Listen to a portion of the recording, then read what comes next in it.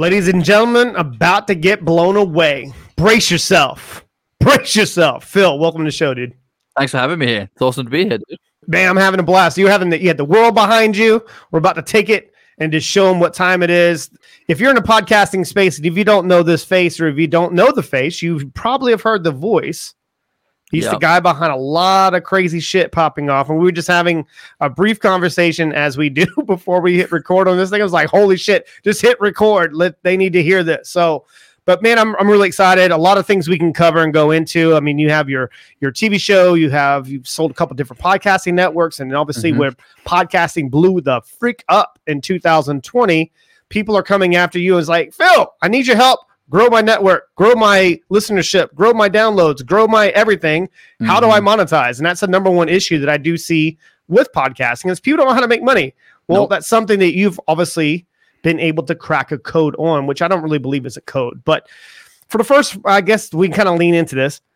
How would you kind of describe yourself to someone that doesn't really know who you are and what you do and all the crazy things that you've done in your life? Okay. Right.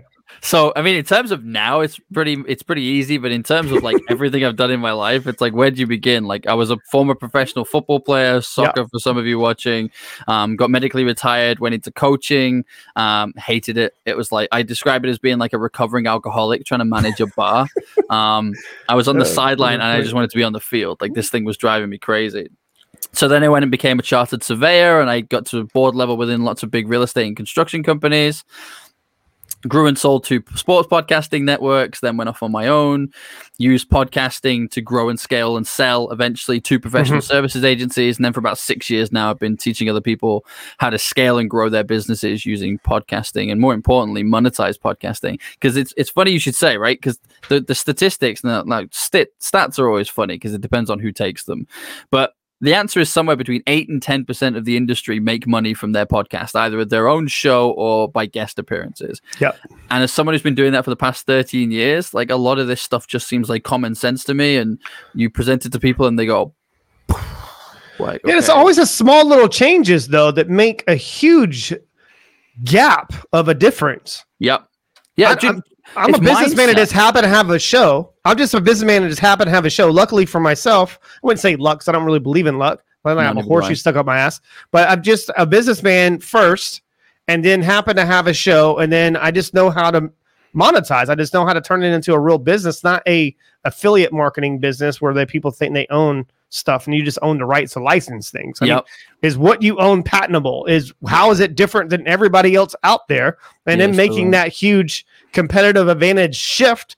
And then they go, oh, that makes more sense. Well, it doesn't really take long for you to open your mouth and actually show, or I guess you would say, display your talents and skills. And then going, okay, Phil knows what he's talking about here.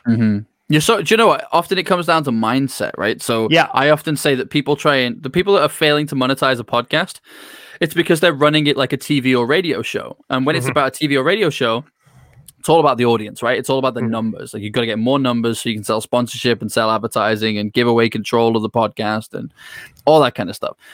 And my attitude towards it is, I mean, I have something I call a pitch slap. And a pitch slap is I'm going to pitch slap you across the face with it, right? And you'll feel it when you hear it. And my pitch slap on stage, television, podcast is always the same thing.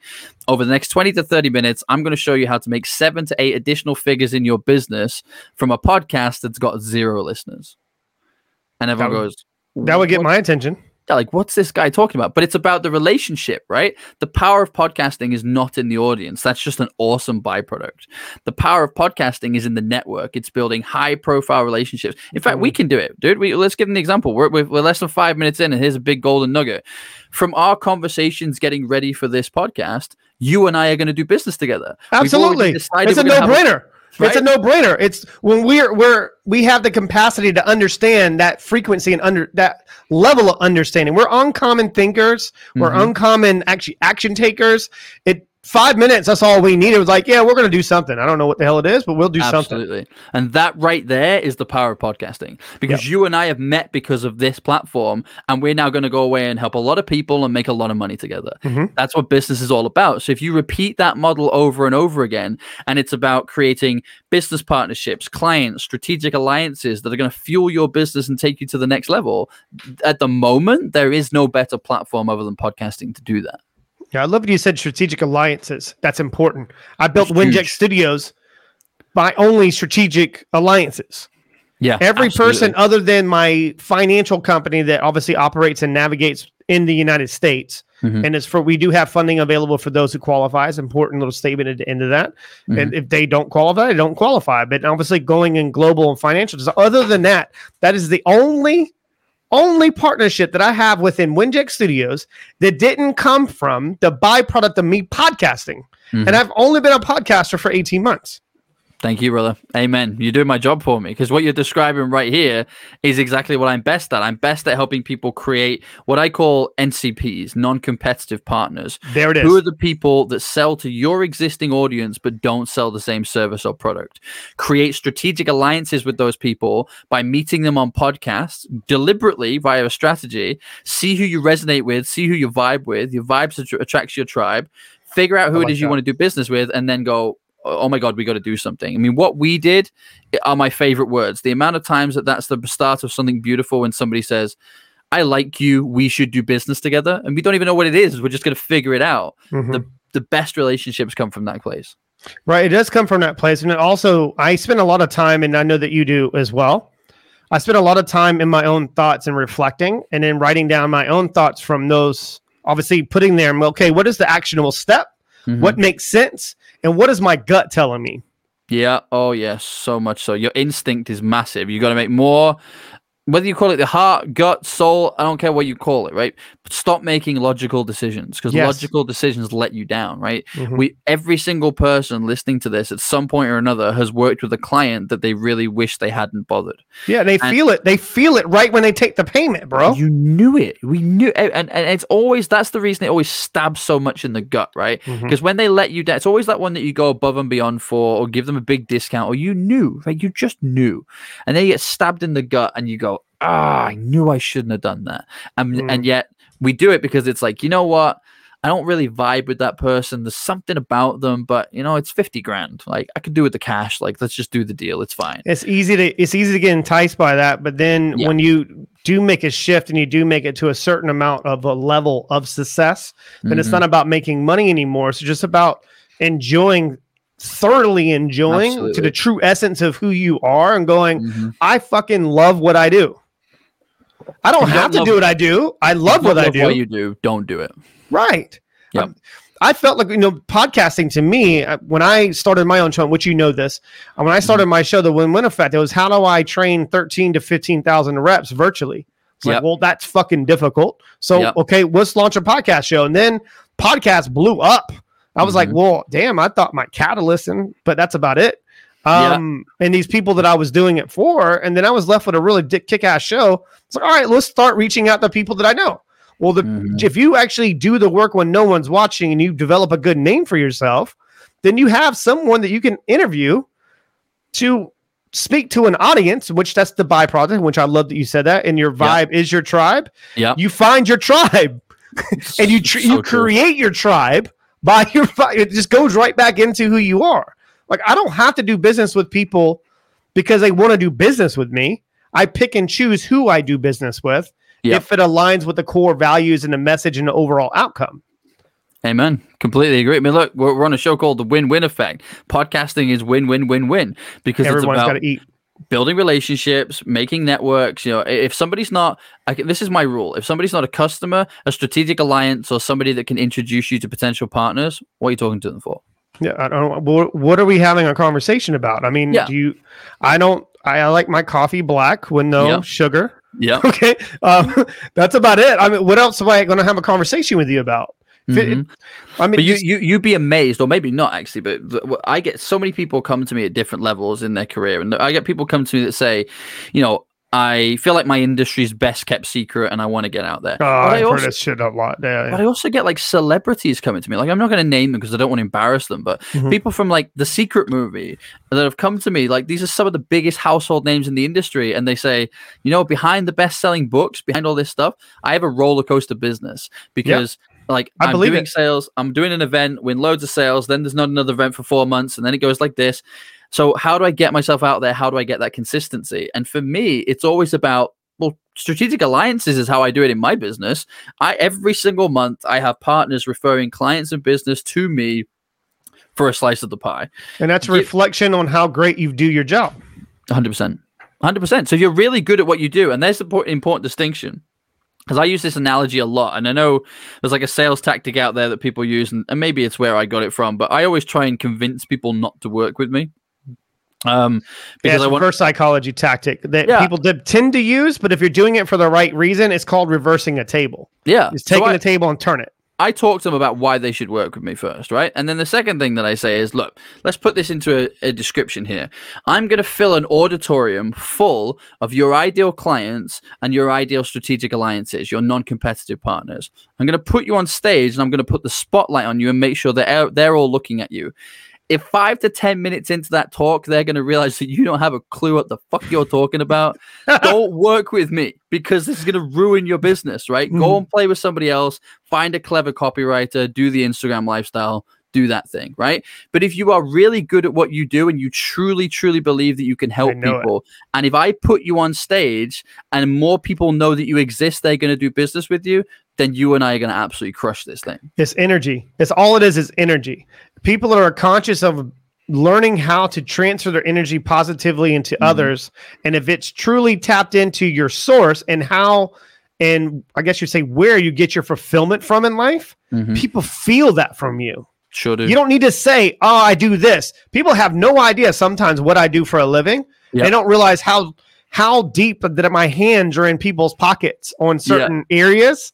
And they'll go, I didn't know you own that business. Well, I don't need to tell you all this shit. Like, people go like, I don't know what you do, but I just want to be around that guy. I just want to be around that business because it's how we make you feel, not by what we say. And as we put it into work when no one's watching. Yep. I had a fun one recently, about 2 weeks ago, maybe 3 weeks ago now. I was at this networking event. In fact, I'll give it a shout out. It was called Strategic Alliance Live with a guy called Tom Matson. Tom and I are actually now doing a masterclass together because we just hit it off and we're having loads of fun with that. But the reason I'm bringing this up is somebody mentioned to me at this event, they said, oh, I watched this TV series and I think you'd really like the guy. Was it your show? You should watch it. It's my show, yeah. So it's one of the shows that we produce. And I was like, thank you for the compliment. You are right. I do love that guy, which is why I put him on air. That's actually, I don't know if you know this, but the day that you launched your show, and the only reason I picked this up from the notes of my team was it was actually my birthday in 2020. It was April 27th. Really? Yeah, it was a day that it launched and went live. And I was like, that's shit. Amazing. I was like, well, that's kind of funny. That is so cool. I love that's kind of funny. It's like it's one of the things you just can't not remember. So yeah, exactly. It's a date that sticks in your mind. Do you know what interested me about the whole television piece was that like I had to learn this stuff, right? I mean, nobody's born knowing these things, and I didn't grow up around kind of television production and all that kind of stuff. So even things like, oh, we need 10 episodes before we can take you to series in case something happens along the way. We've got 10 episodes worth of content, and it's like, wow, okay, so we're going to have 10 episodes created before we even get anywhere. And so then you're trying to get the balance right of recording and getting it edited and stitched, and then they move stuff around. And, again, this is one of the reasons I love podcasting is when you record a television interview, you'll do 60, 70 minutes worth of content, and it will make a 41, 45-minute program. You don't know what made it cut. Not at all. It's not my say. I don't get to make that call, right? When a podcast, it's like, here it is. It's raw. It's real. Like you get to hear everything. Results are instantaneous. I love that. Absolutely. Me too. Like the feedback is instant too. I mean, like I would get messages from people going, I love last night's episode. And I'd be like, I recorded that like 7 months ago. Can you remind me what the hell I said? Like, what was it that resonated with you? Oh, you met this guy. I was like, did I meet this guy? Like, who the fuck was I talking to? Yeah. And I used to do that as well. But the one thing that this is the last season that the show will actually be pre-recorded. It will be live. I'm going to take it live. Amazing. And the purpose behind that is I'm starting to interview more of the entertainment industry, and I'm going to treat my show more of like we'll do segments and just like kind of like a Johnny Carson. Remember that back in the day? Not obviously that funny. It's not a comedy show, but I'm going to interview execs, the ones behind pulling all the strings, and bring them on and have a conversation. And another reason is that I want to expose those that actually don't know their shit. Yeah. I'm like, oh, would you drop your cue card today?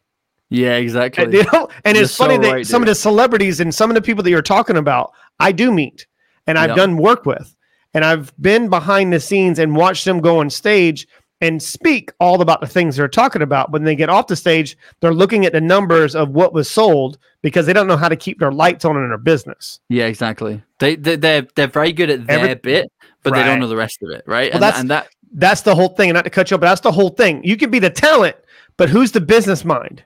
Yeah, you're so right. And many people don't try and have that, right? And they'll even feel embarrassed at the fact they need to. But let's use him as a great example. Look at Tony Robbins. Tony has a huge team of people, right? I know who most of those guys are. Like, it's a massive. He's a giant organization. Like, he is the face and the brand.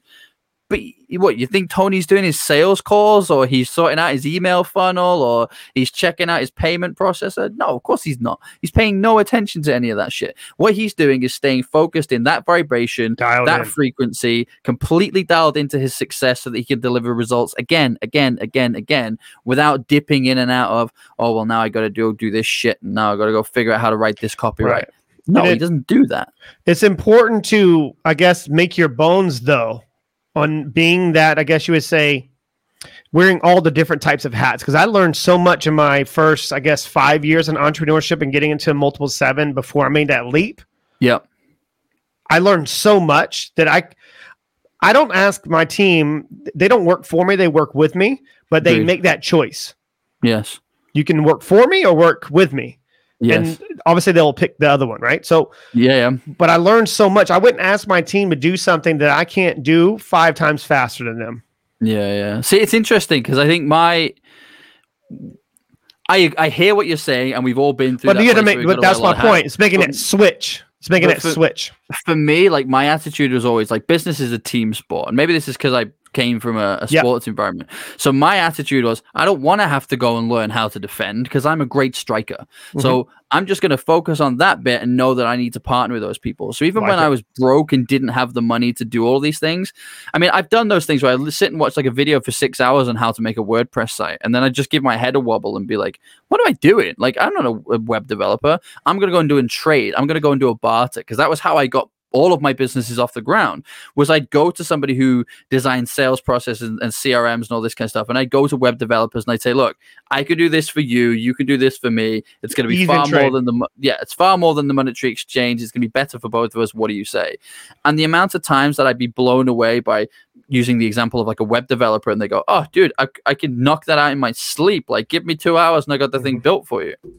And it's like, No, it's important. It is important because people don't understand that there's a couple different parts of your brain that give you satisfaction and you enjoy doing. Mm-hmm. Well, that first 5 years, I'm referring to more of the sales side. Yeah, oh, definitely. You know what I mean? So the sales side, that's my cup of tea. That was my specialty. Yep. That's my zone of genius. It brings me a lot of fulfillment. But dealing with spreadsheets and dealing with admin shit and all that bullshit, well, I quickly learned how to delegate that stuff. Because if I didn't, I would be able to get on one of these calls right now and I wouldn't be speaking English to you. I'm like, what? I don't know. That different part of my brain isn't kicking in. I'm like, I don't know what's happening right now. So, and then I quickly learn, okay, I don't just need a team. What I need to find people that are bought into the mission one. Yes. And once they bought into that mission, I could ask them to do anything they want to do, and then they'll go do it because they're bought into the mission. Mm-hmm. They know when I need my downtime, and the downtime for me is more of the creative side of me. And that sparks the creative side. And I guess that's something that we can kind of like, I guess, go a little bit more in detail. Like, where did you come up with some of these ideas on the areas of opportunities? It being exposed to some of these kind of trade-offs and knowing what you needed in your business at that time? Or is just something that you just had, I guess, an uncanny ability to be able to tap into? It's a great question. I think I'd like look, there's definitely been things that I've learned because I've been exposed to them as we've gone along. Mm-hmm. But I think the two things that I've always been very good, well, three things that I've always been very good at ever since I was a child. Number one, I've always been very good at communicating. Number two, I've always been very good at trading and getting people to do stuff for me that I didn't want to do in return for me doing something for them that I actually wanted to do. And the third one was I've always been a really great introducer. I've always been really good at going, I know you're going to like this person. Let me put you two together and see what happens. And now I just do that on a business front, and it's fun.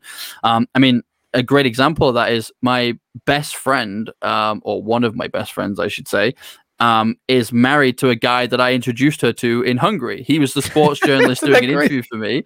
I was like, you're going to really love my best friend. So I introduced the two of them. They're now married, have been for a number of years. They have a son who has my middle names as his name.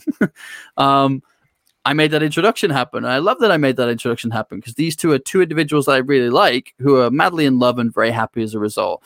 I love the fact that in business, multi-million-dollar deals happen because I've gone, ooh, you two are going to like each other. Let me put you together and see what happens. So I've always been really good at that. That said, podcasting and the experiences of, having to think outside the box. Like when I talk about trade, I talk about things like, dude, I don't want to do this homework assignment, but I'm really good at that bit. So why don't I do that bit for you and you do this bit for me? Yeah, we learned that in elementary school. What do you call it? Primary school and here in the UK. Sure thing, so yeah. Or things like, listen, you're really good at algebra, and I know that girl who's a cheerleader you really want to meet. I'm going to hook you up. I'm going to hook you up. You sort my homework out. Is that a good trade? Like, dude. By the way, I'm still waiting to use algebra. I'm still waiting to use that shit. I'm still waiting. I'm waiting for the day. I don't know if I'm going to shoot fireworks or some shit. I don't. Pythagoras' theorem and stuff. Like, when are you ever going to get around to you doing that stuff?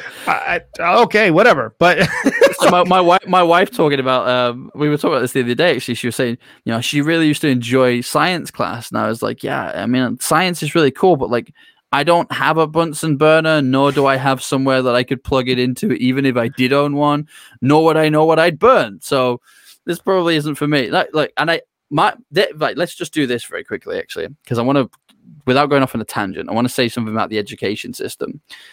The education system is designed to create workers for the Industrial Revolution. Yep. It's not created to design entrepreneurs. If it was, school wouldn't punish you for being low grading in one area and high in another and say you need more consistency. Mm-hmm. What they do is they'd allow you to break your school report up for the year into a team. Listen, you take maths and science, you take drama and music, I'm taking sports and this, and then you go and do that, and we're going to get straight A's across the board. It's not going to happen. It's about control. It's about control. They want to control you, right? Yep. It's just like any other. Look at relationships. If I was in a relationship with a girl named Sally, and all I did was try to control her, I mean, what is the odds of that relationship actually working? Mm-hmm. Unless she's just likes to be ran over and she has codependencies or whatever. But I'm not trying to get into all that stuff, but I'm just understanding. Right, I love that way that you're explaining it because it's true. Yep. If I'm really good at science and I really suck at English, well, okay. So put a fucking lab coat on me. Exactly. That in business, it's like, I'm really good at this bit and crap at this bit. So guess what? I don't do the bit that I'm crap at. Like, this isn't rocket science. And it was the same in sport. Like I was saying to somebody earlier, like I had two different managers and they both had very different kind of mentalities. One was very defensive and one was kind of play to your strengths. And I really didn't like the defensive manager. And I understood why he did it. It was like a 12 men behind the ball, 11 men behind the ball kind of thing. But the reason I didn't like him was because as a striker, he used to say, get back and defend. And I was crap at defending. So even if I did get back, it was more likely that a player was going to embarrass me with a piece of skill that I didn't know how to tackle them. Or, there's a I don't know how much football / soccer you watch, but there's a saying where it says, he tackles like a striker. It's a striker's tackle. Yeah, and a striker's tackle is basically, I'm going to try and break your legs because I don't know how else to stop you running. And dude, the amount of times I get dragged back and I just have to do that because I had nothing else in my arsenal. Like that was all I had. And the other manager was like, Phil, stay up there, score the goals. Our job is to get the ball to you. Yours is to put it into the back of the net. I don't even want you to see you leaving that box. I'm like, dude, beautiful. I love you. I love it. It's just like Tom Brady trying to tackle somebody. Okay, yeah, exactly. Just like, why would you don't? He's going to be arguably one of the best quarterbacks ever to play the game. Yep. Because they're judging it by championships, and that's something I wanted to have a conversation about. With coming from sports and then transferring those skills over to business is not that difficult. No, not at all. In fact, there's a. I still treat business like it's a giant sport. Yeah, I love it. And I mean that in like every kind of aspect of what I'm talking about too. So the way I prepare for games is the way that I prepare for summits and talks and meetings. It's tactical. When I'm recruiting for my business, I only do it for 2 months a year during set periods that I call my transfer seasons. Because outside of that, I'm causing instability in the team and I'm getting stuff all messed up. So I will reassess like a month before so let's say transfer season's January. So in December, I'm going to review my team, do performance reviews, see, okay, that next push we're doing to get to that trophy, is there anybody that I need to bring in? Are there any areas that we need to strengthen to be able to make that happen? And I run my business like it's a sport. In fact, I've never told anybody this, and I'll let you in a little secret. In my kitchen, I have 2 sides of the wall that are giant stick-on blackboard paper. And I've written on it with chalk. And I have loads of notes. I have quotes and things, but I have loads of stuff on there that's quite helpful for me. But one of the things that I have is my formation of my football team, my soccer team, with the names of people in my business and that's freaking hilarious. On the bench, so I know who I'm bringing on. I know who my strikers are. I know if they're not scoring, that I need to check whether it's the delivery they're getting from lead generation. If it's happening with lead generation, is there something that's happening in defense? If we're getting them into defense and we're not retaining them as customers, and there's something happening at the back with the goalkeeper, and I need to figure out what's going on. So every aspect of my business, any challenge that comes up, I'm looking tactically to see what's going on and what can I change to give them some support. Wow.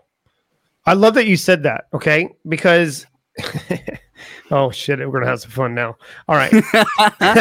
It's like, oh, shit, here we go. So leadership, sports. Yep. I learned sports, went to military, crazy amount of leadership, learned from an amazing amount of leaders, okay? You know, one thing that I did pick up in the military that I didn't pick up in sports as much is that next man up. You get shot coming out of that helo, next man up. So I have a backup strategy for another strategy. Yep. So sometimes there's never a bad team. There's just a bad leader who I have at that spot. And sometimes the leader isn't I guess you would say, the most outstanding when it comes to executing on one individual task, but they can lead a crew. Definitely. I couldn't agree more. That's how I look at, like, when I'm hiring, and it's not about me hiring anymore. I hire my executive staff and they're obviously doing those things, but don't get it twisted. Like, I don't know what's happening just because they're making an actual hire and they're actually having the interview. Don't get it twisted. Like, I don't listen to the call. I don't watch the call. And I read energy. I'm like, nope, not that one, not that one, not that one. Before you get a call for the interview, don't think that I'm not the one pulling the trigger. Because I want to know what's coming in, what's going out. If you know what's coming in and what's going out, then you can get everything else in the middle of it. I can hire for. Let me tell you something. One of the things this is one of the things I learned from sport, actually, is I had a manager and they were very good at recruiting players and helping players to settle in quite quickly. Because we've all seen that, right? It doesn't matter what sport, you transfer somebody in and it takes them ages to settle and they're not quite, they're not jelly. So the way that he used to avoid that from happening was he would only recruit players who already had friends in the squad who would recommend them. Okay, I like it. So kind of like referrals when it comes to business. 100%. So what happened with me is every single one of my core members of staff came either because I met them at a summit where they heard me speak, or I met them on a podcast and they said, I want to get involved. So every single one of them resonated with the message before they got a job. And they came in off that basis. So then what happened is I said, okay, you know what we're trying to build. Here's some inner circle stuff. Here's what we're trying to do. Any ideas, anything anyone wants to share. Now go out and have a look at your network and tell me whether there's anybody that we should be speaking to about bringing them into the business. We're particularly looking at this area and this area right now. Is there anybody that you know that we should be having a conversation with? You've got to work closely with this person. So if they're going to annoy you, let's not bring them in, because this is a family. This is our team, right? This is our team ethos, our environment. We're going to crush this together. What we can't have is some guy on the team that we all think is a douche. Right? Because then we're not going to want to pass in the ball. We're not going to celebrate when he scores a goal. Like, it's there's no point, right? It's the complete opposite of what it is we're trying to achieve. I swear to God, we're cut from something, man. Okay, keep going. I love it. So it's like, so go away and have a chat with these people and then come back to me when they resonate with it. And as a result, they come back, and everybody that seems to work with me from this point now is coming to me saying, oh, I know such and such a person. I've worked with them for years. I've never seen them so happy. I love what you're doing at Billionaires in Boxes. Here's what I think I can bring to the table. Here's what I see you're doing. And they've already done tons of research. Now, having owned an executive search firm, I can tell you how rare it is to actually get a decent level candidate to do any proper research ahead of a job interview. They won't even read the freaking application properly when it comes to understanding the business. I know for sure when I used a lot of hiring and firing, when someone would come in and they would tell me about the business, I'm like, you're hired. Yeah, you're so right. So you're hired. What's been coming up recently, and I don't know when it happened, but I love that it has been. I'd say over the past 12 to 18 months, I've been receiving selfie-style videos from applicants ahead of their call with me to say, I was listening to your interview with such and such a person, and I love that you're doing this. I also saw that you're speaking at this event. Do you know there's another one like that in Atlanta? I know the guy that I could introduce you to there. And it's like, they're already behaving like one of the team. Like, I love that. It's very easy for me to picture you being, for want of a better expression, in the squad because you're behaving like one of the squad. I love this, man. You know what's funny? Oh, man. Jesus, man. This is so funny. I don't want to get too long-winded because this is your interview. There's a partnership that I've done, and I can't really disclose the name, but it's a big name, okay? Mm-hmm. And I always knew at some point that I would do business with him. Mm-hmm. However, didn't know if I was ever going to come in contact indirectly. Not directly, indirectly, because that's how I like to poach. Is coming indirectly. And what I mean by indirectly, I am so freaking strategic and very methodical, okay? Yeah. Very intentional, very deliberate. I want to knock down all the areas and all the people around him to where, not that I'm just going to be in every conversation. Yep. I'm going to be in every conversation that he has conversations with my name in their mouth. Yeah. And by the time, subconsciously, I reach out or my staff reach out and does an introduction. Oh, I know who that is. Yeah. Absolutely. You're looking at 6 months of thinking outside the box to land that huge deal. I are so similar. Do you know that? So that's one of the strategies we use in our business. And the example I used to use people, in fact, let's use his name because we used him earlier. If you wanted to get Tony Robbins on a podcast, like, good luck to you, right? Because he's got an entire team of people who are there to stop you from seeing him. So how do you get to Tony? Okay, back up. But let's back up just for a second there. I want everyone to hear what you just said. Okay. He's got a team of people to stop you. Yeah. So think about that. We know this. They don't know that. Yeah. Okay. That's a good point. Yeah. So he has teams of people who are like, he will have somebody who you will speak to who vets whether you should speak to the person who would speak to the person who would speak to Tony. There it is. Right. So if you don't have something really valuable to offer, you're not getting through that, right? That's not happening. They are there to stop you from doing that, okay? So, and in fact, this works in every walk of life. Like, if you're trying to apply for a job in a company, like, the HR department are there to filter applications to stop you speaking to the ops director who actually makes the decision, right? So how do you backdoor that? Same way you do it with the ops director is the same way you do it with Tony. You interview and speak to their friends. You speak to the people who have influence over that person. Because then if you're in speaking with, like, if I take Tony and I'd see, okay, he's working with Dean, he's working with this guy. I know he's working with Adam because he's been with him for a while. I know he's got this guy. So I'm going to be really close with all of them and start doing work with them because they're far more accessible to me than Tony is. I'm now very close to 6 or 7 people who are close to Tony. Yeah. Either they're going to make the introduction and that's going to come up, or you say, because that, I mean, look, for people like us, that happens all the time. Is there anybody else I can introduce you to? Is there anything you're trying to do at the moment? Well, I haven't met him yet, but I'd really love to do some work with Tony. Oh, I know Tony. He's a good friend of mine. Let me make an introduction for you. And you're like, thank you so much. Right. I didn't plan that at all. And that's the whole point. You get really good about what you do. You don't plan it anymore. Amen. Right. But you've just hit the nail on the head. The other thing you can do is get in touch with Tony's team now. And the second he hears your name, it's going to be, oh, I actually know who that is. A couple of people have mentioned his name to me. Yeah. It's not ready yet. You got to prime it. Yep. You have to prime your approach. So I just want to be I learned this. I can't remember who exactly said this. It was somebody in sports, but I want to be in every conversation. It was in recruiting. I think it was Dabo Sweeney's college football coach for Clemson Tigers. And I think he was talking about this with Alabama on Zit. when he was playing for Alabama when they won a championship. They called it the Roy bus. It's the rest of y'all over there, and it's us over here. Yeah. So I have that approach. I'm in the rest of y'all bus right now, if in that situation. So how can I get not on that bus, but how can I get in the conversations before they get on the bus? Mm-hmm. So if you keep hearing my name come up, why do I keep hearing this name? Mm-hmm. And it makes it even difficult when you have a really common name like mine.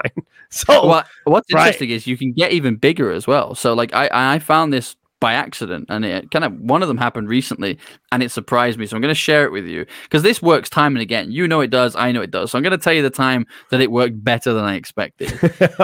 I wanted to meet somebody who they do a lot of work with the government in this particular country, but they head up a bank. And the reason I wanted to work with that particular bank was they do a lot of the bankrolling and financing for fintech and the emerging finance market. Okay. Gotcha. And I wanted to do more work in that space. So I was deliberately meeting people because I couldn't get the CEO of this bank on the phone, right? I'm not even from that country. So I was trying to basically find everybody that I knew that they'd spoken with. So anyone they'd done a keynote speech with, anyone they'd been on a television interview with, anybody they'd done a high-level media interview with, I was doing interviews with and I was meeting them, right? So eventually I get a call with the guy, and he says to me, I want to introduce you to a friend of mine. Do you mind if I arrange another call and I'll bring him on in the next call? I said, no, that'd be great. I said, do I need to prepare? And he said, no, it's probably best you don't, because I like how raw you are. Like, I want to hear I love it. your authenticity. And I was like, okay. So it's a bit cloak and dagger. I had no idea who this was. I come into the Zoom call, and he's brought the president of the country onto the Zoom call with him. And I'm like this. And he's like, everywhere I turn, I keep hearing your name. So I'm keen to learn more about you and so awesome. I'm now speaking with the president of a country because it turns out that all those people that I was speaking to get to that bank's CEO, they also knew the president. So they're all saying, he's doing this great stuff. You should speak to him. I'm now doing a governmental level project with incubators within the fintech space because the president told them they needed to do work with me. Isn't that crazy? That opened doors like you wouldn't believe, right? And because I was then working with the president of that country and had governmental access, I was then able to backdoor access that to other countries to say, hey, I'm doing this project with these guys over here. I see that you've got something similar here. Would you be interested in having a conversation? And it was like, well, if you know him, then fine, let's have this conversation. Let me introduce you to our education minister and we can figure something out. And it's like the domino effect. And so many people don't do this. And I really want to stress this point because it's one of the things that I've always done naturally. And the more I've coached people, the more I've become aware that this isn't, I don't want to say normal, but this isn't kind of how most people think. That's what I led the call off saying that we were uncommon thinkers or we're uncommon achievers. So we're really not. Yeah, exactly. So this one for me is I clone people. And when I say I clone people, I look at who I'm enjoying working with and say, you are not alone. There are other people in your space that do what you do. And if you're having this problem and I was able to give you this solution because you had that vision, I can repeat that for other people. So I make a clone list of usually somewhere between 10 to 20 people globally. And I say, I'm doing this for someone in the US who had this challenge, needed to get here, and I did this to get them there. Are you having a similar challenge? Would you like some support with that? And then they go, yes, yes, yes, yes, yes. And then I caveat that with, I only want to work with the industry leader or your current industry leader or those that have the potential to be the future industry leader. So I'm going to pick one or two in each space. Why should it be you? At which point, all of those. Dude, how many episodes have you listened to mine? Like, seriously, you're talking about my sales process. Dude, it works a treat. Like, why would you not do that? Why would you win a customer? It's the easiest. Allow them to choke themselves. Amen. But like, why would you not do the cloning part? Like, I speak to people and they're like, I've got these 10 customers that I really love. I just can't find any more. And it's like, what, do these 10 people all do something completely unique in the world? That's mindset. Loop back at the beginning. That's mindset, though. Mm-hmm. Like what you think is impossible, I know it's possible. Each of those people have at least 20 other businesses globally that do and behave like that. There's 200 lists. Like, you've just told me you only want to get another 10 clients. You can't win 10%. You got to be 10% smarter at anything you work on these days. And I don't care if it has a brain or not. Mm-hmm. If you are allowing, and it's a choice, you have to allow something to beat you down and rub you down to the bare minimum. Yep. Like you mentioned, like some of these conversations and putting yourself in those rooms. Mhm. Well, it gets really cool. And just like, and thank you for sharing that story with me, because it actually You're most welcome. allows me that I'm not fucking nuts. Okay. So it does, like, actually gives me a little bit of reassurance. Like, okay, maybe I'm not losing my damn, what they call it in UK? No, you're not. Losing your plot. Okay. Losing the plot. So yeah, there we go. So when I was putting myself in certain conversations, but when you're putting yourself in certain conversations, you need to feel comfortable in those conversations and act like, and you are that person. It's not a persona. It's you deserve, you have to, that's the switch. Mhm. Like, it's not about, like, when I meet astounding individuals, I expect to meet astounding individuals because I do astounding work and hard work on myself. Correct. And do you know what? People that try and put that persona on as well, I'm going to tell them this because there'll be some listening to this show that are like, you know, I have a front, I do this, that, and the other.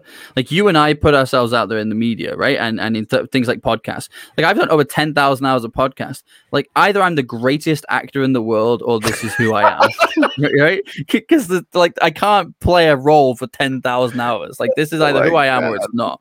So, you deserve to be in, like, you deserve to win an Oscar at some point. Exactly. Yeah, I love this, man. I love it. Yeah. Tom Hanks, eat your heart out. I'm clear. Like, Denzel, step aside. Like, I've been playing this role for 10 years. King Kong ain't got shit on me. Exactly. I love that film. Me too. That was great. But you know, the people who are fake. Like, I want to give you an example because this is a real life story. So I was in South Africa. I was in Cape Town, and it was the final day of the one-day international series in the cricket between Australia and South Africa. And I was in the president's box, and in this box was like CEOs of banks and president's aides and a couple of, I think the president wasn't there. Vice president was there. Head of the opposition was there. Head of Springboks rugby was there. Like, everybody big fish, right, is in this box.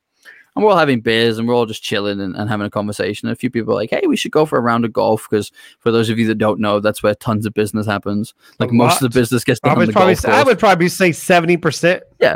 Like, you get to hear about it after they've decided to do it on the golf course. Yeah. Right? So, over a couple of cigars. Yeah, exactly. So what ended up happening was this guy comes in and he's talking to him. And I thought, I'm not sure about this guy, but he's not done anything wrong, right? He's not done anything to bug me. He's too nice, right? And I was like, so anyway, so everyone's like smiling at him. Yeah, blah, blah, blah. So then he leaves, right? Within 30 seconds of him having left, everybody turns to each other and looks at him. Like, and then the CEO of this bike goes, I hate this guy. And he's like, he's so fake, right? Like, does he think that we can't see through it? He said he just comes in with his phosphorescent white teeth and like, hey, everyone. And he's like, no one's that happy all the time, dude. He said, just come in and say, you know, how you do it? Yeah, you know what? Work's going pretty well, but my wife's a bitch. Like, I'll have more respect for you if you come in and do that. Well, you'll actually have a lot of, what you're sparking right there is being 100% authentic in yourself. Yep. And that what speaks volumes on who you are and your character. Mm-hmm. I saw this quote the other day, and it was actually in a movie too. I was watching. Mm-hmm. It talked about if you lose money, you don't lose anything. If you lose your health, you lose something. Well, if you lose your character, you lose everything. Yeah, you're so right. It's a good quote. You're so right. Money is the byproduct. And this is another thing I think people need to realize, because so many people put their business goals based on financial. Like, we have financial targets. Of course we do. We're in business, right? But that's a target. It's not the reason we do it, right? Money is a byproduct. And I can tell you this firsthand because I've grown and sold businesses where my focus has been the money. Like, my first million nearly killed me. Like, it nearly killed me because I was working ridiculously long hours. I was in and out of hospital. I had perforated stomach ulcers. Dude, I caused my appendix to rupture because of stress and discharged myself 12 hours after the operation to go to a business meeting. I was an idiot. We're driven by what we thought was success. Well, success is a warm place to hide, bro. And we talked about this on our first conversation. Yep. I don't know if you remember this. Success is a warm place to hide. From a person like myself and with you, like, I have a high emotional intelligence, and I've believed inside deep in my soul that 98% of the world didn't know what I know, and they didn't know how to execute on what I did. And I felt like my flu game was better than everybody else, so I could tactically be able to do it. Yep. Well, that 2% of the world, that 2% of myself that I was leaving, that untapped potential that transformed me from really, really great at what I did to phenomenal to then unstoppable. I agree with you completely. And then when you lead with all the things that potentially people's versions of you they attach to and they want to, whatever, like, I don't give a shit. I'm willing to destroy the version of myself today. Yep. You got nothing on me. Like, what are you going to do? Like, making money is the easy part. I already have now the knowledge. Yeah, 100%. Like, well, right. Example for people with this is that, there are some people who, they make it in life and then suddenly they go bust, right? Because it happens from time to time. And they go bust. You lose yourself. And they're the person who in 30 years' time is going to be propping up the end of the bar saying, I used to be somebody, right? And then there are other people who they go bust. And it seems like 6 to 8 months later, they've got another multi-million-dollar business. And it's like, how did they do that? It's because of the knowledge. It's like they got to step 18, made a mistake and fell down. They didn't then sit and cry about it. They went, oh, crap, I won't make that decision again. Well, at least I know the step 1 to 17 is much faster because I already know that knowledge. And they're straight back at it again. What scares me about today's society is that we're breeding weak-minded individuals. Oh, yeah. And as soon as they're able to be faced with a little bit of adversity of someone saying, you don't need that, or you don't do, and they're going to listen. Mm-hmm. Well, I learned at a very young age, you don't listen to anyone. No. If you want to do something, go take it. Yep. Then ask for permission. And I'm just very grateful. And I'm very fortunate that I had the family that I did. I didn't come from a lot of money, but that family and that generation was breeding strong-minded individuals. Yep. And at some point in my life, you're going to have to make a conscious decision. Either you get in line with everybody else, or you go, well, I kind of like it over there. That might be a hard road, but I would much rather choose that and just feel the satisfaction that we feel on a daily basis of going, whoa, I'm so grateful. Because I don't think about all the hardship. I think about, man, I'm just so, you can't describe the feeling. No. I mean, it's even like, I don't think people quite realize this. And this is where you and I are wired differently. I swear we are. We're not alone with this, but we're definitely in the minority. Is that, talk about money for a second. You can earn $100,000 in a job, or you can earn $100,000 in your own company, and you end up working twice as much in your own company to do that $100,000. But you love it so much more.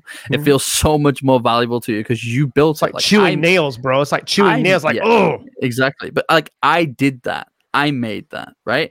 And it's kind of, for me, it's the same sense as, you can climb to the top of the mountain, or you can get the ski lift, right? And both of them get to the top of the mountain. True. But if I put both people down at the bottom of the mountain again, say ski lift's broken, the one that knows how to climb the mountains, get into the top, you're going to die halfway up without any oxygen. Well, you've been there before. A good friend of mine, Charlie Smith, he's obviously done it extremely well. He came on, he's got an Overcome Out Loud podcast.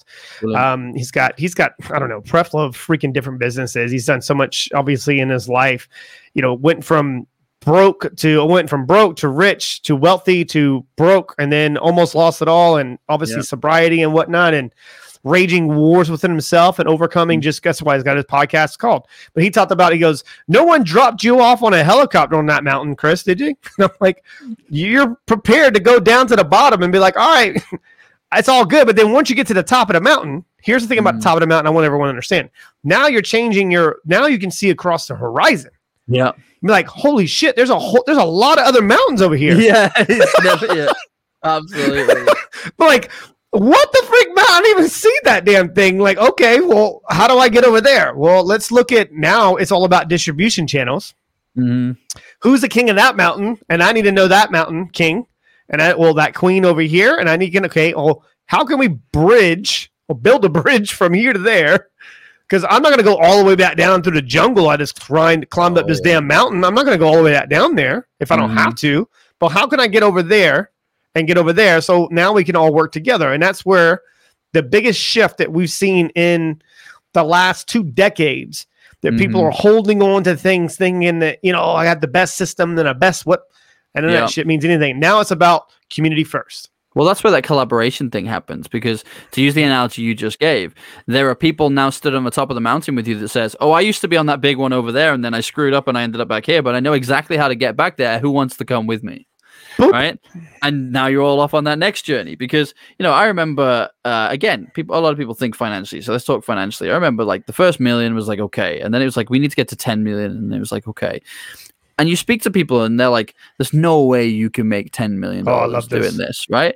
And then you speak to someone who's making a couple of $100 million and you say, can I make $10 million doing this? And they were like, yeah, easy, next week. This month. Yeah, like, of course you can.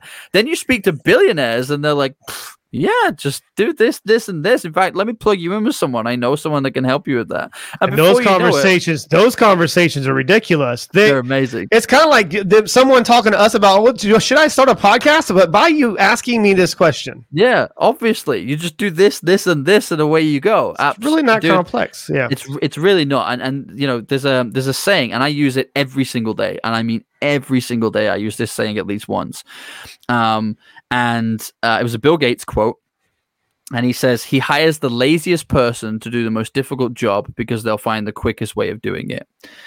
I don't consider myself a lazy person, but I definitely subscribe to that school of thought because my attitude is, why would I spend time, effort, and money building a list of 100,000 people for me to market to when I'm going to get like a 5% open rate when I could podcast with 5 people this week who each have 100,000 reach in a mailing list, give them 10% of any introductions they get that result in sales, and reach half a million people this week.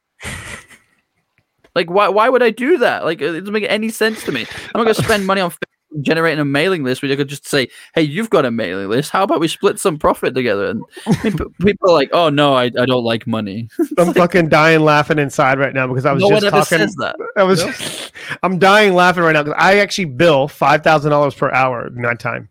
Yeah. Okay. 5,000.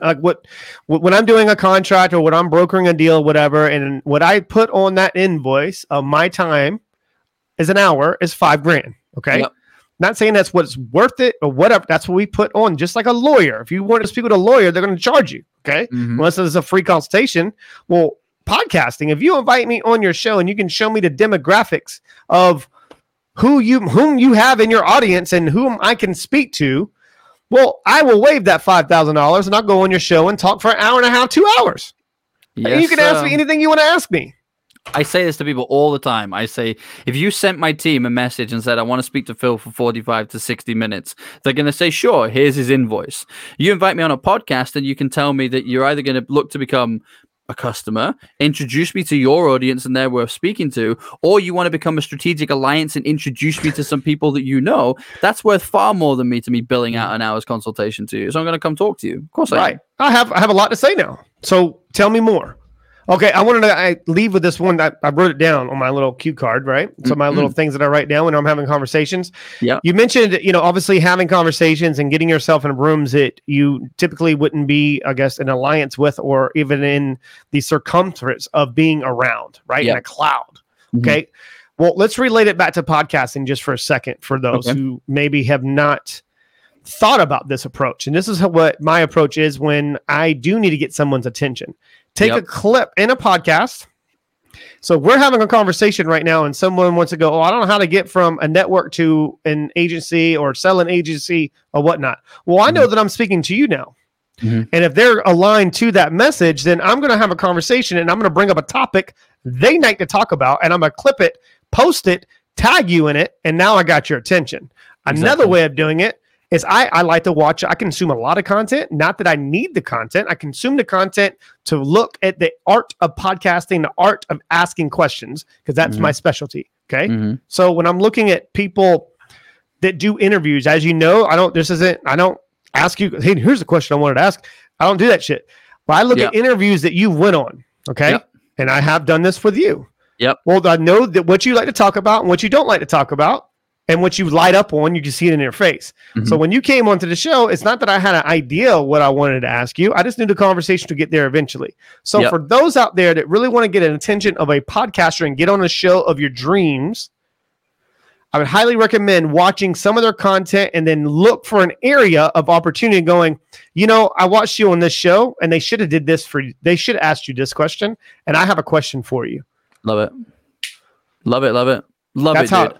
That's how you land high-level individuals. Go on. I'll give you one as well before we go. This will be a nice one to finish with. And it's something I actually teach as well. So let me give it away to the listeners. Okay, good. Thanks.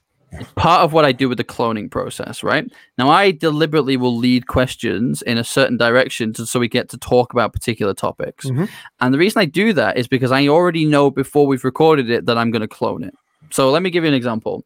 I'm talking with somebody in the finance space, and I know that right now they're trying to move away from the sin stocks and get more involved in things that have corporate social responsibility. So I'm going to drive the conversation in that direction. And I'm going to talk about the challenges that come up with that and how they're going to manage that with their investors and book of investors that they already have, right? The family offices, etc. And I do that because it's giving them a platform to talk about that, but I also know what I'm going to do with that. Because what I'm going to do with that next is I'm going to go and create a clone list of 20 to 30 of people like them globally. And I'm going to connect with them on LinkedIn if I'm not already. And I'm going to send them a message that will be something along the lines of this. Hey, Chris, wanted to connect with you here on LinkedIn because your profile reminds me so much of someone that I'm doing some awesome work with and we're just absolutely crushing it together. I don't want to cold pitch you, dude, because I absolutely hate it when people do that to me. But here's a link to an interview I did with someone in this space recently where we talked about this, and this kind of thing. If this resonates with you, let me know because I'd love to jump on a call, introduce you to the cool stuff we're doing and learn more about you. It's like, I call it fishing with bait. Like the amount of times that people come fishing back with and dynamite, bro. Yeah. And the only other line that I would occasionally add in there, depending on whether they're a customer or partner, is say, here's an interview I did with somebody recently who actually became a customer and partner. I think you might know them. They're in your space. And then just carry on because now I'm playing on the fear of missing out thing as well. Because they're going, wait, what's he doing with Chris? Like, I'm not doing anything. Okay. I go on. That is fucking gold. By the way, if you're listening to this, that is gold. Use it. But here's another angle, okay? And you're gonna love this shit. Give it me. So, say for instance, I love setting people up. However, I don't like the time that it takes me to set you up. All right. And it's not really personable enough to have one of my team members set you up. Yep. So here's what I do. If I know that you really want to know this person, well, I'm going to casually just bring up that you want to know this person on the show, and then I'm going to tell them my story about how I met them. Yeah. And then when I drop the episode, I'm going to send them a personal email. Hey, your name came up in an interview. Love and then now they got...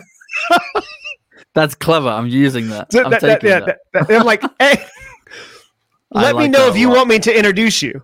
And that gives them an opportunity to say yes or no, because there's nothing more uncomfortable for me of Phil going, all right, Chris, hey, I got a guy that you really want to meet.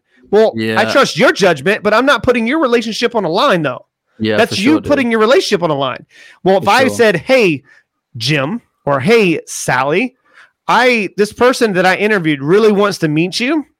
Yeah. Just so you can get a gauge on their energy and to see if it is synergetic and you would like to have a conversation, just say yes or no, reply back, and then bam, I'll make the introduction. Well, with the name of the show in mind, here's a win-win for that. You can do exactly what you just said, but what else is going to happen from that? Cross-promotion and respect the fact that I respect the relationship. Well, the respecting is huge, right? But if you're going to somebody and saying, I've mentioned you in this podcast and I was talking about that project you're doing and saying how awesome it is, so you might want to give it a share so that people can have a listen. By the way, the guy I was speaking to would like to meet you. Have a listen. If it resonates, let's hook you guys up on a call. You mentioned 2 or 3 people's names in a podcast. You've now got 4 industry leaders sharing that content instead of just the 2 of you. Absolutely. I look at when I'm doing an interview like this, especially if I'm interviewing you, and I love the fact that when people come onto the show, I don't ask them normal questions they're typically asked. Did I ask you one question about how you sold 2 podcasting networks? No. That's what everyone is going to ask you. That's what everybody wants to ask me. Everyone wants to ask you because it's so freaking powerful. They're like, oh my God.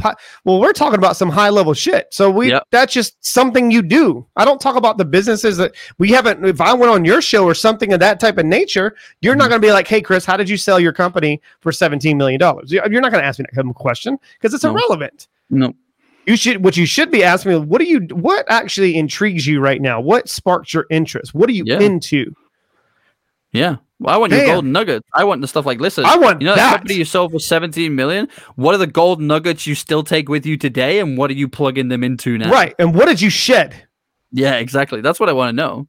Yeah. What did you shed? Because it's not about what got you there. It's a great book. What got you here don't get you there. Well, you can't carry the shit with you. I mean, it's all about what am I going to be able to make happen today? And if it's not on that list, then I got to move, man. I'm so with you, dude. Man, I love it. I love it. Yeah. Guys, appreciate you. Anything you need from us, reach out. There's 843-396-2104. For those in the US or Canada, text in a little app, the community thing we have. Another strategic partnership. Got Yeah. 843-396-2104 at winject.com for those who are international. If you are in this side of the pond, send an email. Let us know how you felt about today's episode. But you're going to put it all in the show notes. We don't need to say that last little stupid question, right? We'll put it there. Like, how do we find you? But guys, Definitely. billionaires and boxers, if you don't know what that is, Google. But Indeed. appreciate you, man. And stay You tuned too. for the business coming soon that we're about to build, whatever the hell it is. Absolutely. It's going to be world dominating. You can tell already. It's going to be like kicking ass and just taking names. It's like, how many people can I piss off a day? It's when you do get to that type of, it's like, how many people can I piss off It's like that line from Law Abiding Citizen. I love it when he's like, what's it going to, he said, you know, are you done? He says, I'm not done. I'm just getting started. This shit's going to be biblical. Like, oh yeah. That's a great movie, by the way. It's a great movie, dude. Oh, I'm going to make me want to watch that movie. I haven't watched that movie in for a long time. Dude, I've watched that movie so many times. I probably could say the screenwriter. Honestly, I know the script of that movie by now. You know, and this is going to get released to Dixon. I'll let everyone and go. All right, guys. Peace out. Much love. This podcast is brought to you by WINJECT Studios. We are an all-in-one educational platform for podcasters that revolutionizes how hosts leverage content to increase engagement with listeners, downloads, and income. We come together to focus on community, collaboration, and collective impact. For more information on how you can interact directly with our hosts, access exclusive live content with offers you can't get anywhere else from our official partners, join our purpose-driven community by visiting www.winject.com. If you're ready to build a career doing what you love, then we're ready to see you there.